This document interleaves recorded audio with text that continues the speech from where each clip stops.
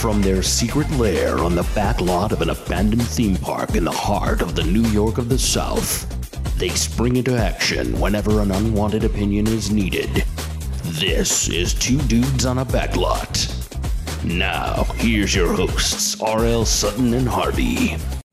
We are Two Dudes on a Backlot. My man, R.L. Sutton. That's me. I'm Harvey. We got something to say, and no one asked. We're going to talk about Buck Rogers in the 25th century. If you're a Gen Xer and you grew up watching that around the same time as Star Wars and Battlestar Galactica, you know what we're talking about. For everybody else, strap on in. We're going to take you on a ride into the 25th century. RL, break it down for me. Buck Rogers was originally based on a short story called Armageddon 2419. It appeared in Amazing Stories magazine back when we had those. That's where this popularity started, where it was revived for Buck Rogers in the 25th century that we'll be speaking about was because of the explosion in the popularity of Star Wars. Every film company out there wanted to get their hands on that dirty, dirty Star Wars money. And so in turn, they called on one of their creative geniuses, Mr. Glenn Larson. Now, Harvey, what was one of the unique things you thought about Battlestar Galactica when you first watched it? Not only did it look so much like Star Wars, but the Cylons for that era looked so cool. And the Cylons in their eyes had like that laser that kind of went back and forth, that scanner that now it later, I would say a decade later, it got used as that the light on the Night Industries 2000, aka KITT, Knight Rider, would use that same kind of strobe red light kind of going back and forth. And then the sound that it made, at that time it sounded so futuristic. Now you hear like that woom, woom. It sounds like something dated from like the 70s and 80s because, there's so many other modern sounds now. But that to me as a kid was just so cool. And they looked human, but they were robots. And the way Battlestar Galactica looked, we could definitely do an episode just on Battlestar Galactica itself. But the storytelling was phenomenal. But I would definitely say the way it looked. They did a great job of copying Star Wars, but at the same time, giving it their own style, their own personality. It wasn't a carbon copy of Star Wars. It was Star Wars-esque, but it had its own flavor. And it was accessible to us in the late 70s and early 80s. This is before VCRs. This is before streaming. This is before any of that. We had to wait a full 6 days before we could see it again. And it was a great time. It was an awesome time. And the unique thing is, both those shows were created by Mr. Glenn A. Larson. He created Battlestar Galactica. He created Knight Rider. And Universal went to him and said, hey, we own this product called Buck Rogers. What can you do with this thing to get it out there? Now, a little bit of history where Buck Rogers and Battlestar Galactica have a lot of shared DNA is Battlestar Galactica was, though a TV phenomenon over here, Universal cut it together in a feature-length film and released it in the United Kingdom, in Europe, and it did phenomenal. So they said, this works great this way. We'll develop Buck Rogers and release it as a theatrical film. Did gangbusters, and it made so much money that they then ordered it to series. The starfighter that Buck Rogers uses was the original design for the Vipers in Battlestar Galactica. And they went with more traditional what fans of that series love at home. Another cool thing, if you ever get a chance, and I highly recommend it, to watch the theatrical cut of Buck Rogers. It has an opening very similar to a James Bond 1970s opening where Gil Gerard's just kind of passed out and on this thing that says Buck Rogers, this giant light screen, and all these women are kind of, rubbing his face and everything. And as a kid, you're like, is this what he's dreaming? He's like, oh, this is going on. Is this really happening? Or, yeah. And Wilma Deering, the beautiful Erin Gray, is one of the only women in that scene that's actually in the film, and she says, points out that the lights were very, very hot. I recommend looking at the opening of Buck Rogers on YouTube. Now, So was Buck that's Rogers ever released theatrically here in the U.S. or is that strictly in the U.K.?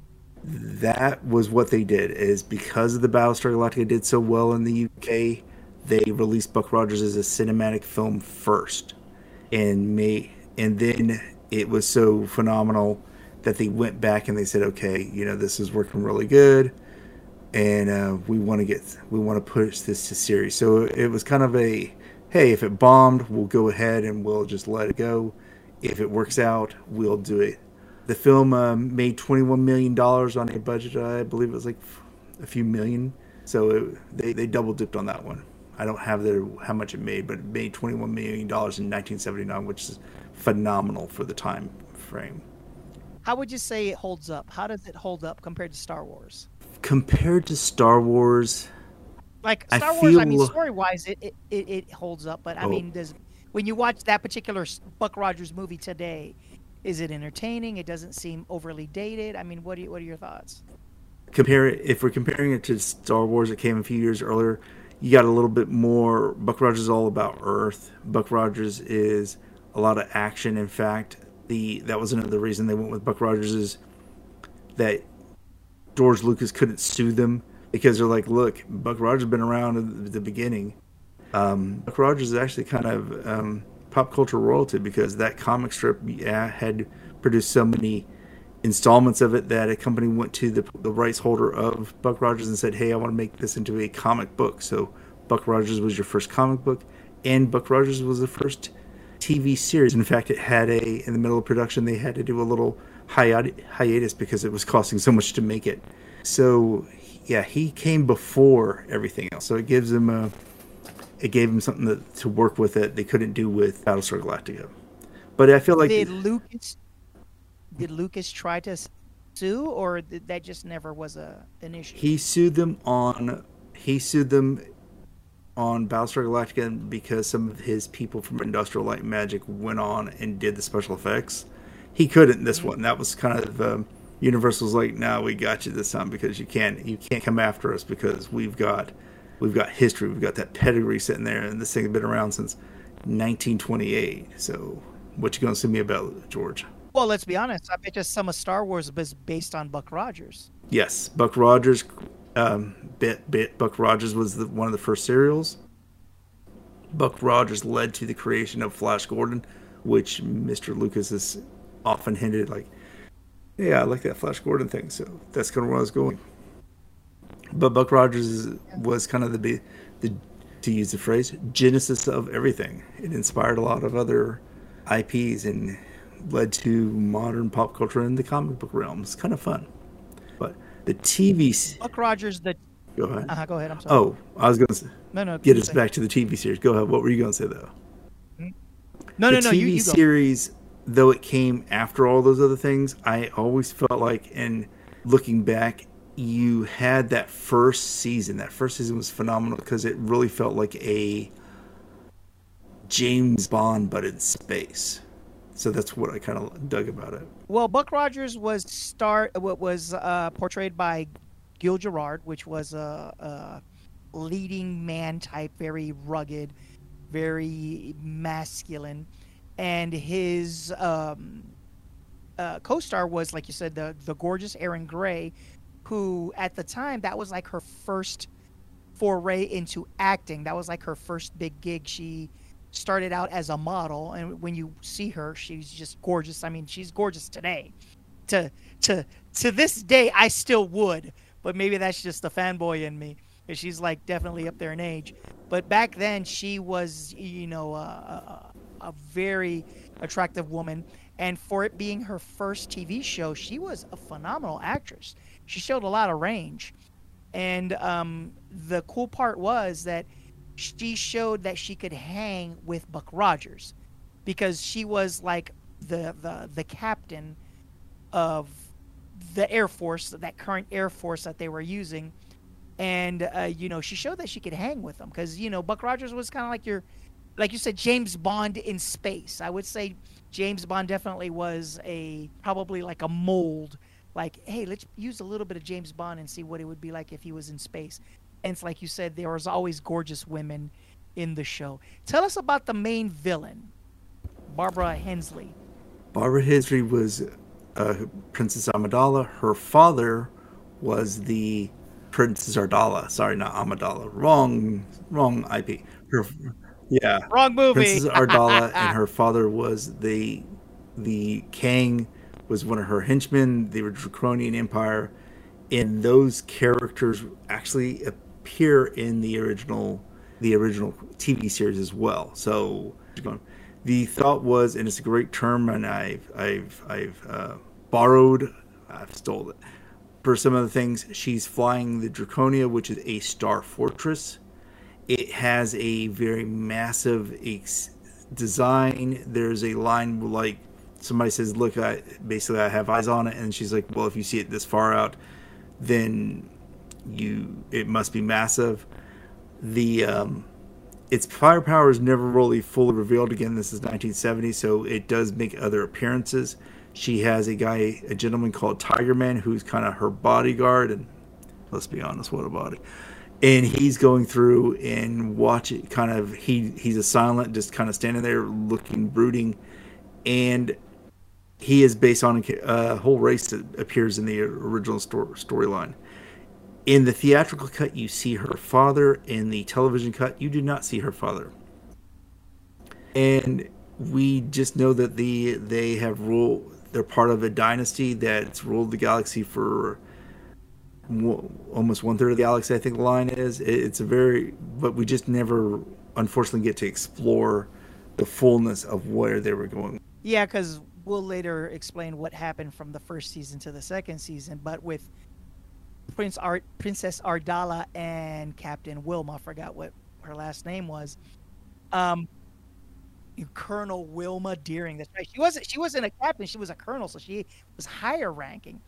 Not only that, but there was also like this love triangle between Princess Ardala, Buck Rogers, and Colonel Wilma Deering. It was always like you felt like when the three of them were in the same building. Buck kind of knew and he didn't care, and he's like, okay, you two fight over me. That was like his attitude, and you could feel the tension, and it was well done, well played by both of those actresses. Even deeper into this, the cast list over the TV series was almost a who's who of the 70s television. You have Roddy McDowall, Jack Palance, Jamie Lee Curtis made an appearance in an episode. Wow. Yes. That was definitely before Cesar Halloween, Romero, right? Frank Gorsha, and Marky Post, and one of the heartthrobs of my young preteen years, Anne Lockhart, who also was a character in the Battlestar Galactica. So they had a lot of people who just almost the whole rogue gallery from the original Batman series, and they played. And yeah, no, you're right. They played it straight for the most part. They were serious. There wasn't they weren't there doing camp. They're being serious. And think about this: as big as Marky Post came in Night Court and other shows, she was like the third background actress for a good portion of her appearance on Buck Rogers. Oh yeah.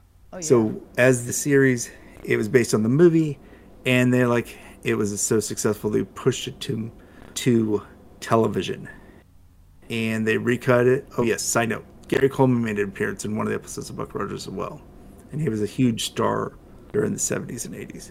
Oh, I remember that. They pushed it to television, and that's where our story continues. What do you know about once they hit TV? What was it that your research showed on this?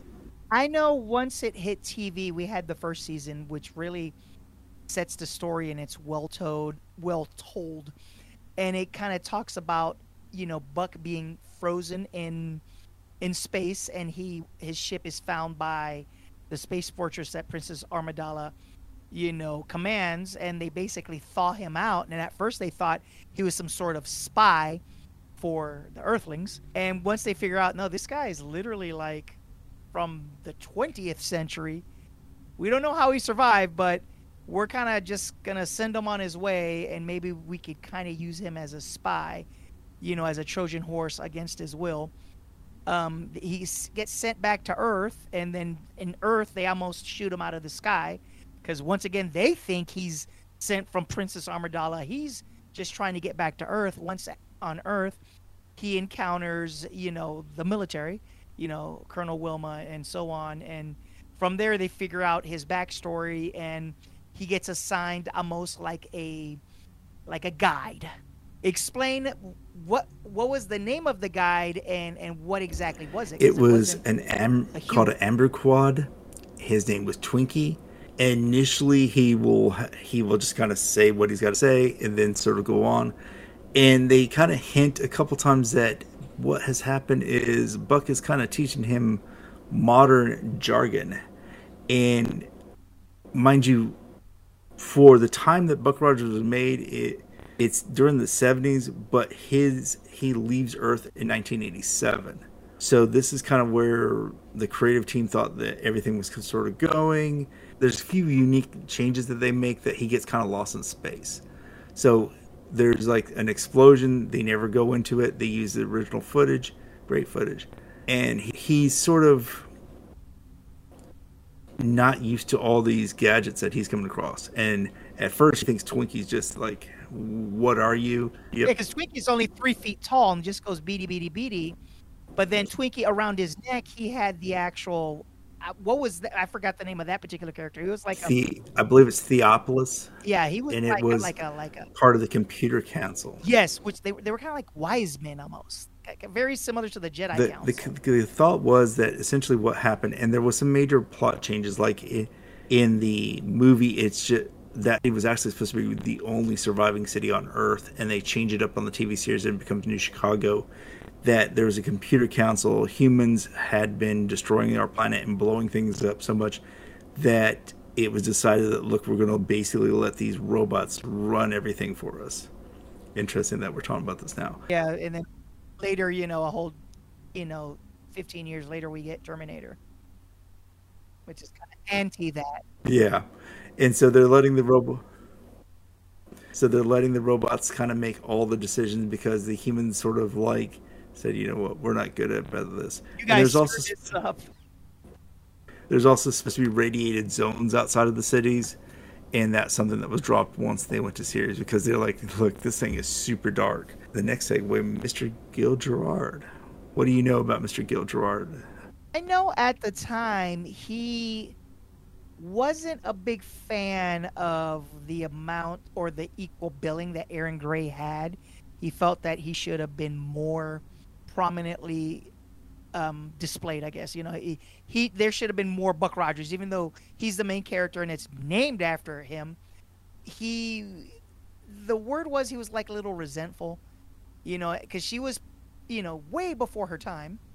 She was almost portrayed as his equal. I guess that kind of bothered him, typical Hollywood ego, a little bit of male chauvinism there. So when you watch his acting, it was good, but a lot of the behind the scenes scuttlebutt was that he wasn't too enthused with the show. He was kind of like what Harrison Ford felt about with Han Solo. He kind of just wanted it to end.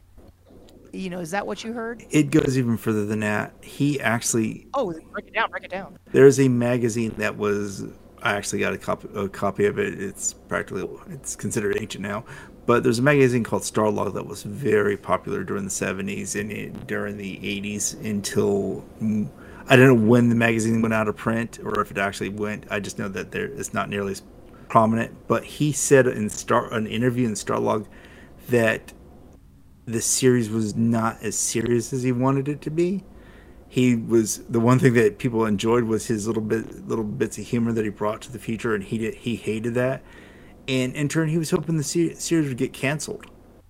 He wanted his own series to get canceled, though and 3 of the writers basically quit the show because he would go back and he'd like, no, I want more episodes about me. I'm not saying these stupid jokes.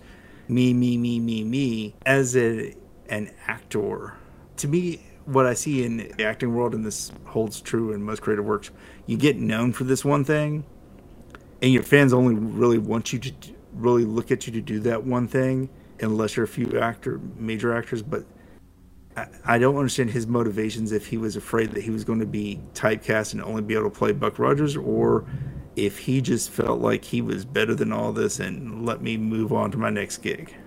The vibe that I get was it almost felt like he thought he was better than this, because he got paired up with a rookie in Aaron Gray. And at the time, Glenn Larson, outside of Battlestar Galactica, what had he done? Had he done a bunch of other TV shows? He has an impressive resume. I would have to go look. I'm pretty sure he had produced some other major things. He was a presence in Hollywood because, mind you, the Universal went to him and said, "Hey, we need you to do this." And yeah, so yeah, it's safe about. So it's like, wow. So you got a solid producer behind it, a great mind.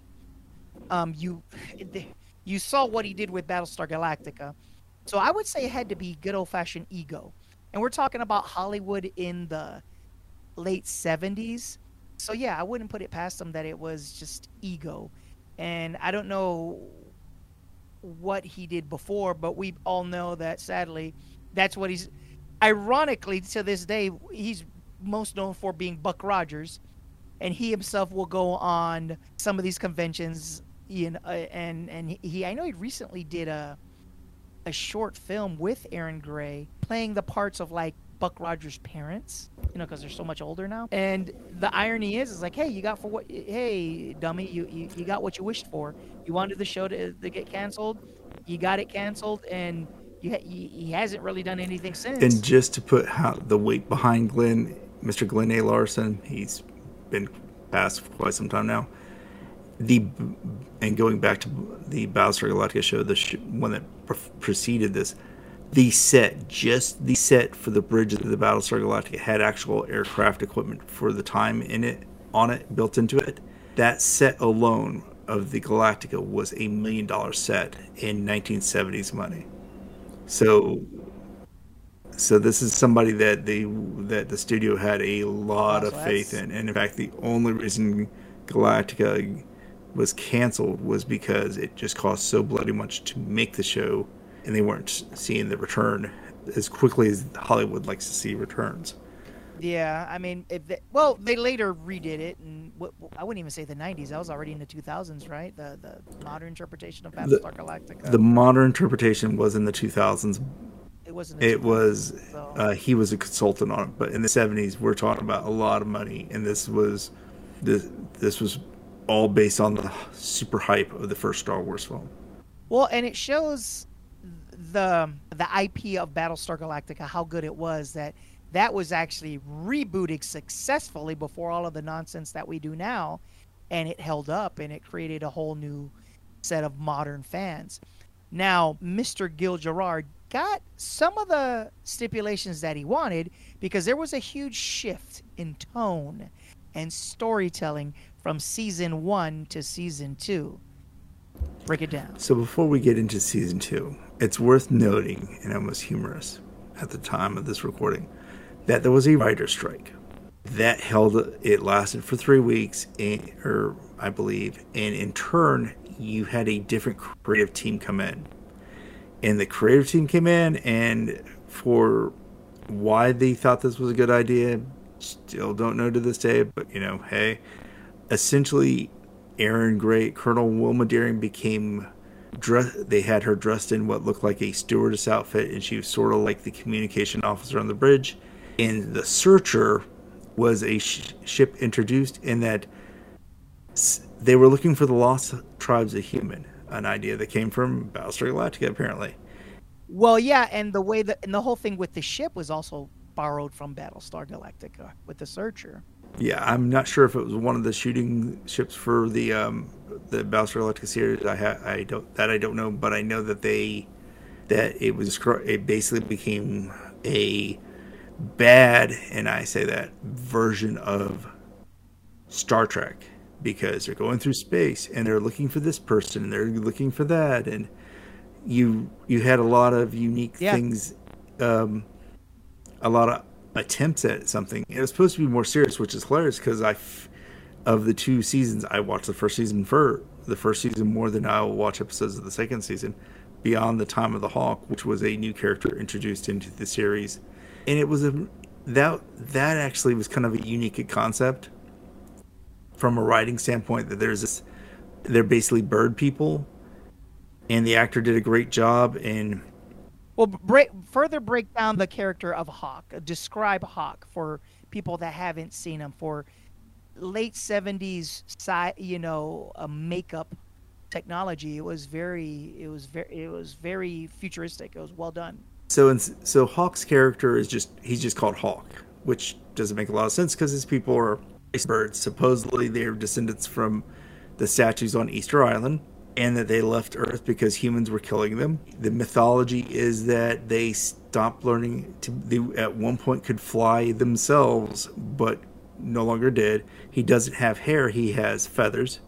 And him and his mate are on this planet, and Buck shows up there, and some other humans are there, and they've tracked them down to this little mountain and kills his mate. And beautiful actress, her name escapes me at the moment. She actually was in the mirror episode of the Star Trek, which is funny again. Hawk has no hair, but he has feathers on his head.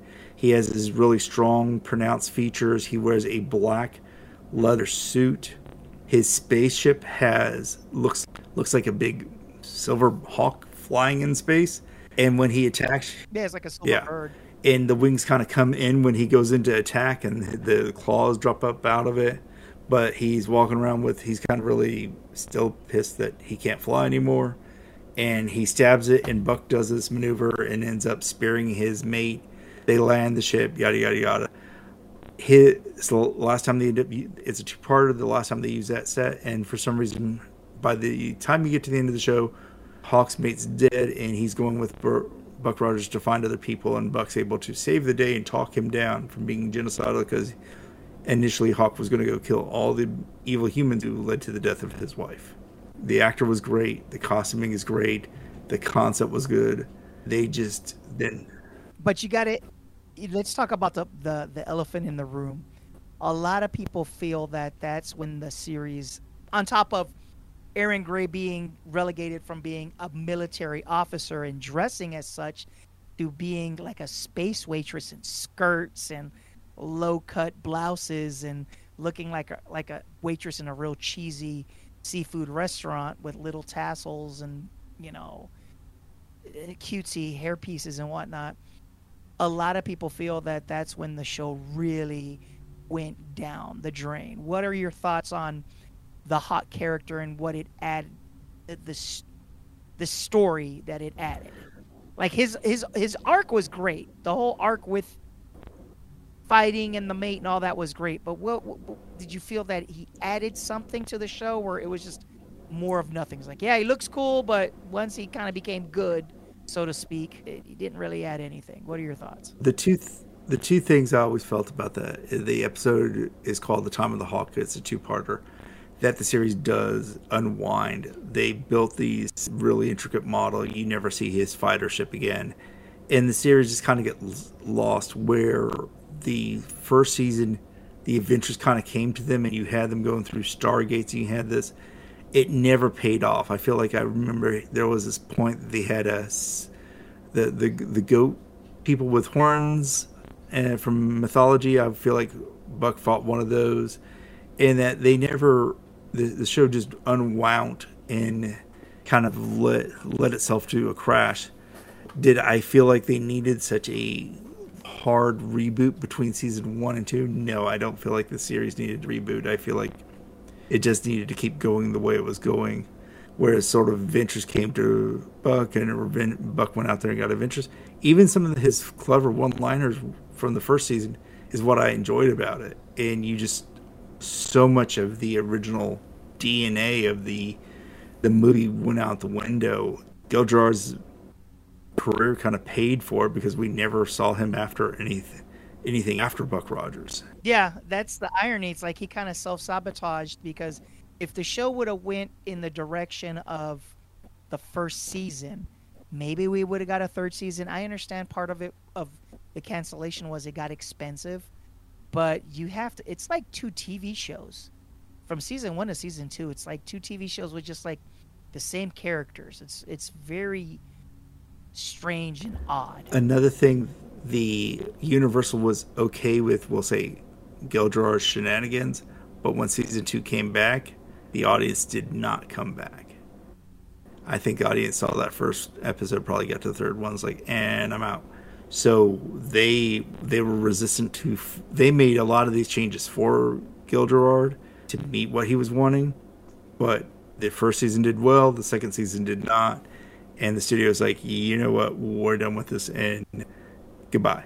And that's what happened. So he self-sabotaged his career. Could Buck Rogers, if they never changed it that much? Like, I remember as a kid waiting, going, okay, so where's Earth Director? Where's I like this, I call the robot Longneck. I like that robot. Creighton, I think his name was. But are we going back to Earth at some point? You had a massive change. I even liked Hawk, but I didn't like where the show was going after that. I didn't like what they did with Hawk. Like I said, I felt the introduction was real strong, and then they just didn't do anything with them. And then, what about Princess Amidala?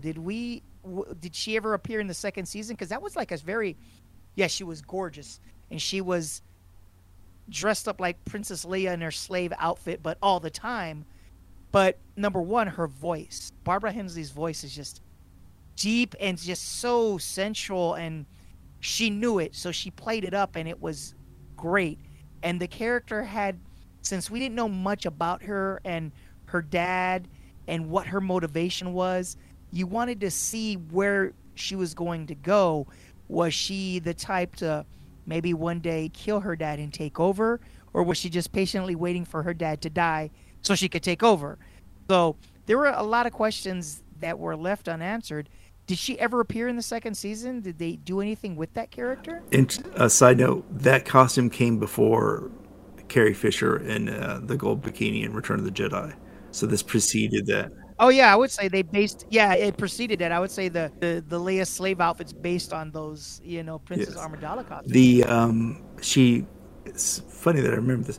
Her final appearance was in an episode called The Space Witch, and to show how ahead of times Buck Rogers was, they went into an alternate dimension and found this planet that was ruled by the Space Witch, essentially what they called it.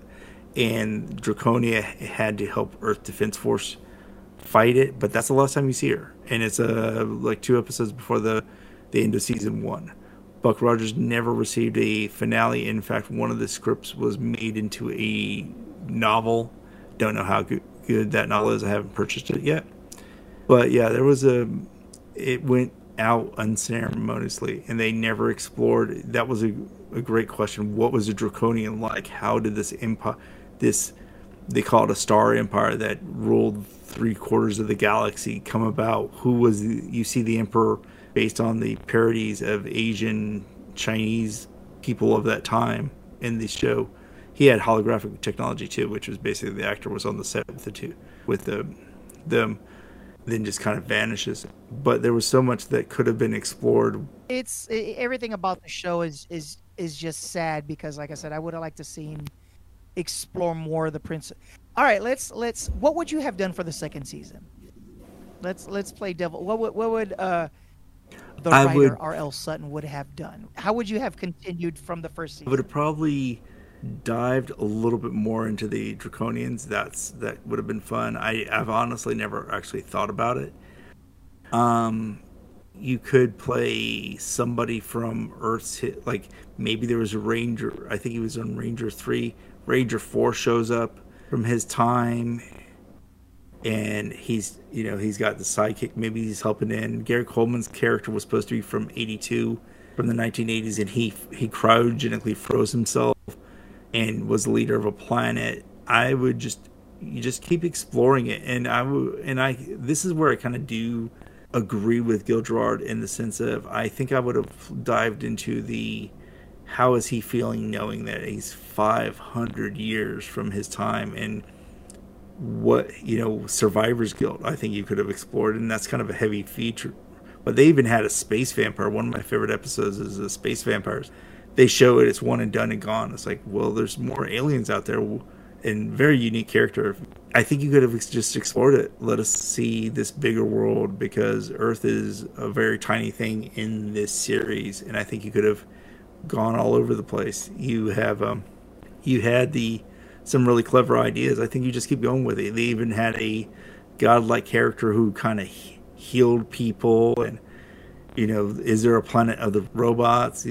Science fiction. This is ripe for science fiction. Maybe, and this is even another thought. Maybe he tries to go back at one point. Ooh, that would have been, yeah, that'd be interesting. Yeah, there were so much things they could have. They would have had to at least done something where one of my favorite episodes is the episode where he kind of travels outside of the place where he was allowed, because like you said, Chicago by then was like post-apocalyptic, very Mad Max, and just run down, and no man's land. And he kind of goes out there and almost gets attacked by, I guess you could say, his descendants, because they were just very wild and untamed. They were very barbarian-esque. And she shows up like a badass with, a space tank, and saves him. They needed to have more, not so much her saving him, but more situations where you saw some of that cool technology and military might, and, explore that. They called them mutants, and it was sort of a thing that they kind of dropped from the feature film version of the movie to the TV series to lighten the tone. But you could have definitely, there's enough of it in even the TV series that you could have went back and said, what is this about and why is this here?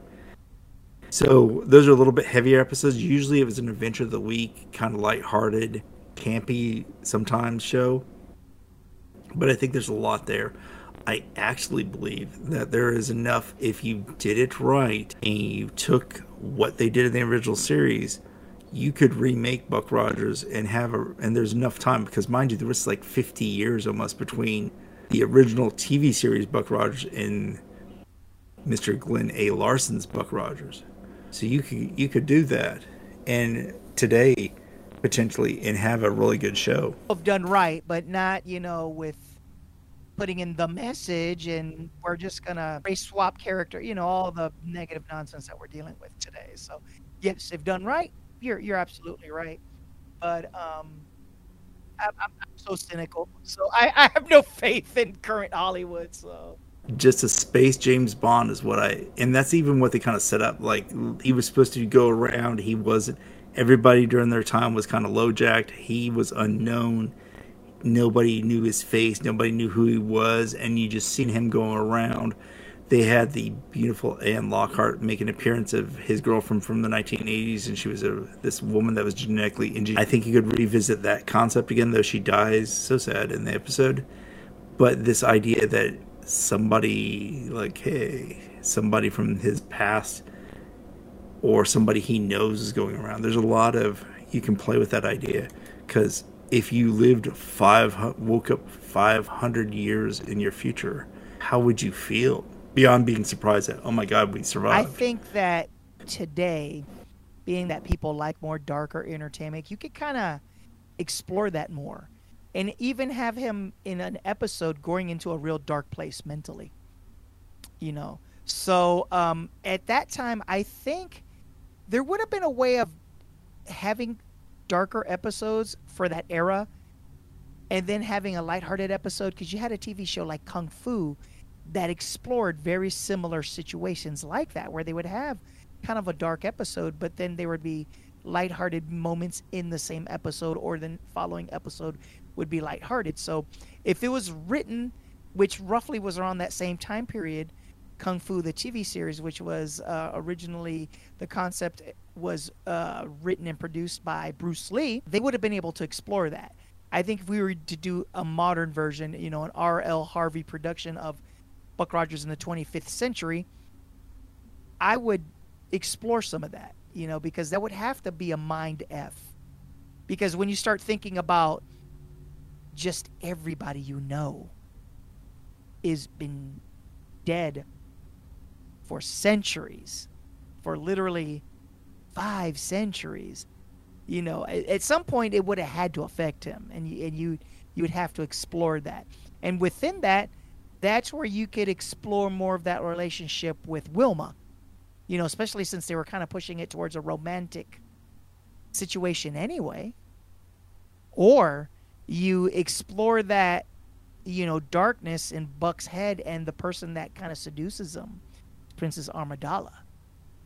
You could go in so many directions. It'd be fun. It would definitely be fun. So I got a little bit of information here for those who are interested. Glenn A. Larson, and I'm going somewhere with this. Glenn A. Larson did Battlestar Galactica, as we've been discussing. He did Knight Rider. He did The Fall Guy. A lot of people are big fans of that series. Awesome show. Marky Post was in that show. Manimal, BJ and the Bear, Automan, Quincy. A lot of people like that show. Cover Up, Magnum PI, which has been rebooted successfully as of recent, and several others. But there's one theme that I'm going with, and that's something we don't see a lot of today. Remember I said that they gave him $1 million just to build one set? They trusted the creative behind the series. The bean counters allowed him to be creative. Back in the 70s, in that one scene in Battlestar Galactica where they're in Egypt, they actually flew people out to Egypt and built a set, but they flew people to Egypt to walk around the pyramids, second crew with stand-ins to shoot those scenes. So those scenes are not superimposed or made up. They trusted the creative genius of Mr. Glenn A. Larson to do what he did, and it paid off in spades until the actor became a little too big for his britches. So that's just something I wanted to point out, that they trusted this guy to do what he does, and they made money why he did it. Well, like you said, they allowed a creative to be what? What a concept. Creative. Sad thing is, nowadays, since the money guys are the ones that control everything, they don't treat it like what it needs to be, art. They treat it like it's a business and we got to get return on investment. So they go in from day one, counting every little bean. I would say the last time we saw art allowing to be art was with Game of Thrones.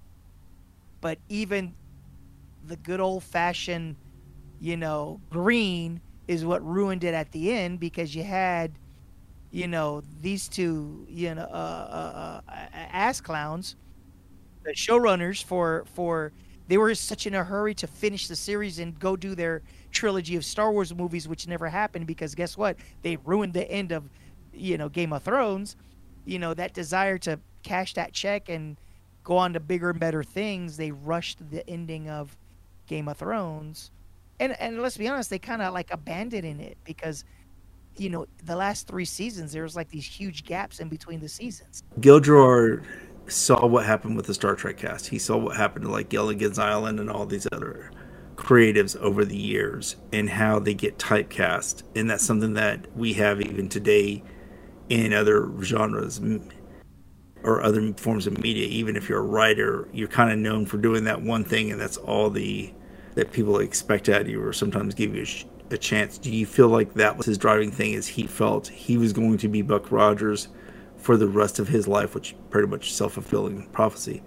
As an actor, how do you feel about that? Do you feel like that's like when you have that hit, do you hold on to it with both hands until you get every dollar out, like Michael Dorn did with the Star Trek films?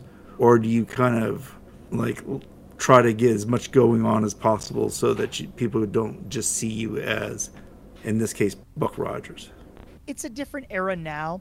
So, and it's even a different era now compared to like Michael Dorn, who's Worf from Star Trek The Next Generation. Now you have the ability of doing more things, and even probably, let's say your fame may not be what it used to be. Let's say you really blew up on this one TV show or movie series. You still have the ability of doing, independent movies and shorts and subsiding and living off of that. Gil Gerard, to me, from what I've been told and this research I've done, to me it sounded like it was more of an ego thing. I don't think, maybe there was a little bit of a fear to be like Adam West, who was the original Batman for the hokey Batman TV show from the 60s. But I just feel that it was more of an ego because the TV show was forward thinking, and like I mentioned earlier, Wilma wasn't, his partner. Wilma was an equal, and she outranked him because he was like a captain or a lieutenant, I think, and she was a colonel. So He was a captain. yeah, he was the captain, so she outranked him, even if it was by one rank. He kind of came in with the ego, like, I want to do this, and I want it to be more serious. And it's like, but bro, it's sci-fi. And he was able to say the jokey stuff, and it actually came off as charming and very James Bondish, because that's kind of like what it was supposed to be anyway, was James Bond in space. So not only did he give himself a fulfilling prophecy of, now you're just kind of known as Buck Rogers. As an actor, if you blow up for one thing, then yeah, you gotta milk it till the wheels fall off. Because I don't know why it is. It's not so much typecasting, or maybe people want to keep seeing you playing this particular type of character. It's just the Hollywood types, they just don't want anything to do with you anymore. Because you've heard of situations where, for example, oh, we're doing a movie and we want an R.L. Sutton type. And you show up and you're like, hey, I'm R.L. Sutton. Yeah. But we want an R.L. Sutton type. So they'll take what you've done and base it on you, but they don't want you. They want somebody else to kind of play you. Why is that a thing in Hollywood? I don't know. There's a lot of mental illness and drugs and Satanism and Luciferianism in Hollywood, but that's a different episode. Yes, it is. But more than anything, there's a lot of egos, and I don't understand that mentality of, we have R.L. Sutton, but we just want an R.L. Sutton type. We don't want to use R.L. Sutton in our particular project. In the literary world and in scripts in general, my understanding is it's the same kind of thing. If you do one thing that's hot, the publisher will only put out that one. Like if you're a horror writer, that's all they're going to accept from you, even if you had a banger. Stephen King is an anomaly in that form of media where they allow him to do other things. But for the most part, whatever it is, if you're a sci-fi writer and boom, you had your blow-up thing with that sci-fi thing, that's all they're going to let you have. They're only going to want to see your scripts of sci-fi. Even Mr. Martin, if he wanted to suddenly do a science fiction, he wanted to do his version of Armageddon 2419. His agent would be like, you can do it. We can put it out under a different name. And he goes, no, I want to put it out as my name. And he's like, no, we can't do that. But that, like you said, that is an option that writers can do that actors cannot, because your face is your face. True. And writers can go under a pen name. But if that particular second thing, like George R.R. Martin's known for fantasy, and he puts out, I don't know, a great action novel, something like The Expendables, for example, something like Stallone would turn into a movie, then he has is like, well, guess what, mother effers?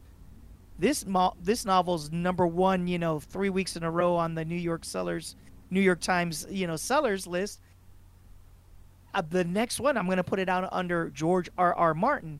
Then you have, some negotiating power versus an actor. Your face is your face.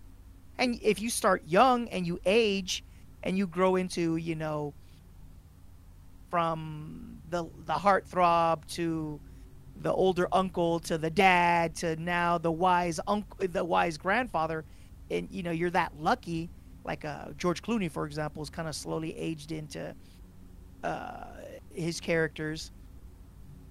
Great, but your face is your face. So if you're kind of known for one particular thing, or you have actors now like Al Pacino and De Niro, they're phenomenal. But when's the last time you saw them do like a very serious role? I would say it was Heat, the movie Heat. Everything they've done since then is just like caricatures of themselves. They're just playing different versions of themselves. And they're not really doing a lot of serious drama. They've done a lot of comedy and a lot of bad ones. There's some good ones, but a lot of bad ones as well. I mean, Al Pacino was actually the love interest in an Adam Sandler movie, where he was pursuing Adam Sandler, quote unquote, as a female. The Adam Sandler was playing a double character, but yeah, Al Pacino was crazy over Adam Sandler's quote unquote twin sister in the movie, and it's just him in very horrible makeup. It's funny you say that because Adam Sandler did a film, I don't know what it's called off the top of my head, where he plays a very serious, not humorous role. But when I think of movies, I don't think of him playing a serious role. I think of him playing Happy Gilmore or Little Nicky. That's true, but with his deal on Netflix, that's where he could give you those serious movies, but then he does like you said, the comedic stuff that we know him for. He has an option now that people before him. It's actually called a residency, and some studios used to do it. Like you would go into Warner Brothers and they would like your stuff, so they would lock you down and be like, we get first look at whatever you do. So his Netflix deal is unusual for a streaming company. But again, when was the last time he had a major hit that we heard a lot of raving about off of Netflix? The one that he did where he's a jeweler. He got nominated for an Oscar for that one. I forgot what it's called. It was within the last 2 years. He got nominated for an Oscar, and that's a serious role. And there's another one where he plays I don't know if it's a basketball coach or sports agent. That's like a serious role as well. I don't think he got nominated for anything, but he got, but the jeweler one, he got nominated. So he's not Robin Williams, but he kind of gets a little bit of that respect. We are two dudes on a backlot. My man, R.L. Sutton. That's me. I'm Harvey. This is Two Dudes on a Backlot. Make sure to subscribe, to follow, tell all your friends, tell them about all the cool, crazy stuff that we talk about. It's not all about aliens and conspiracies. We also talk about comic books, pro wrestling, anything pop culture. Two Dudes in a Backlot. We're the show for you.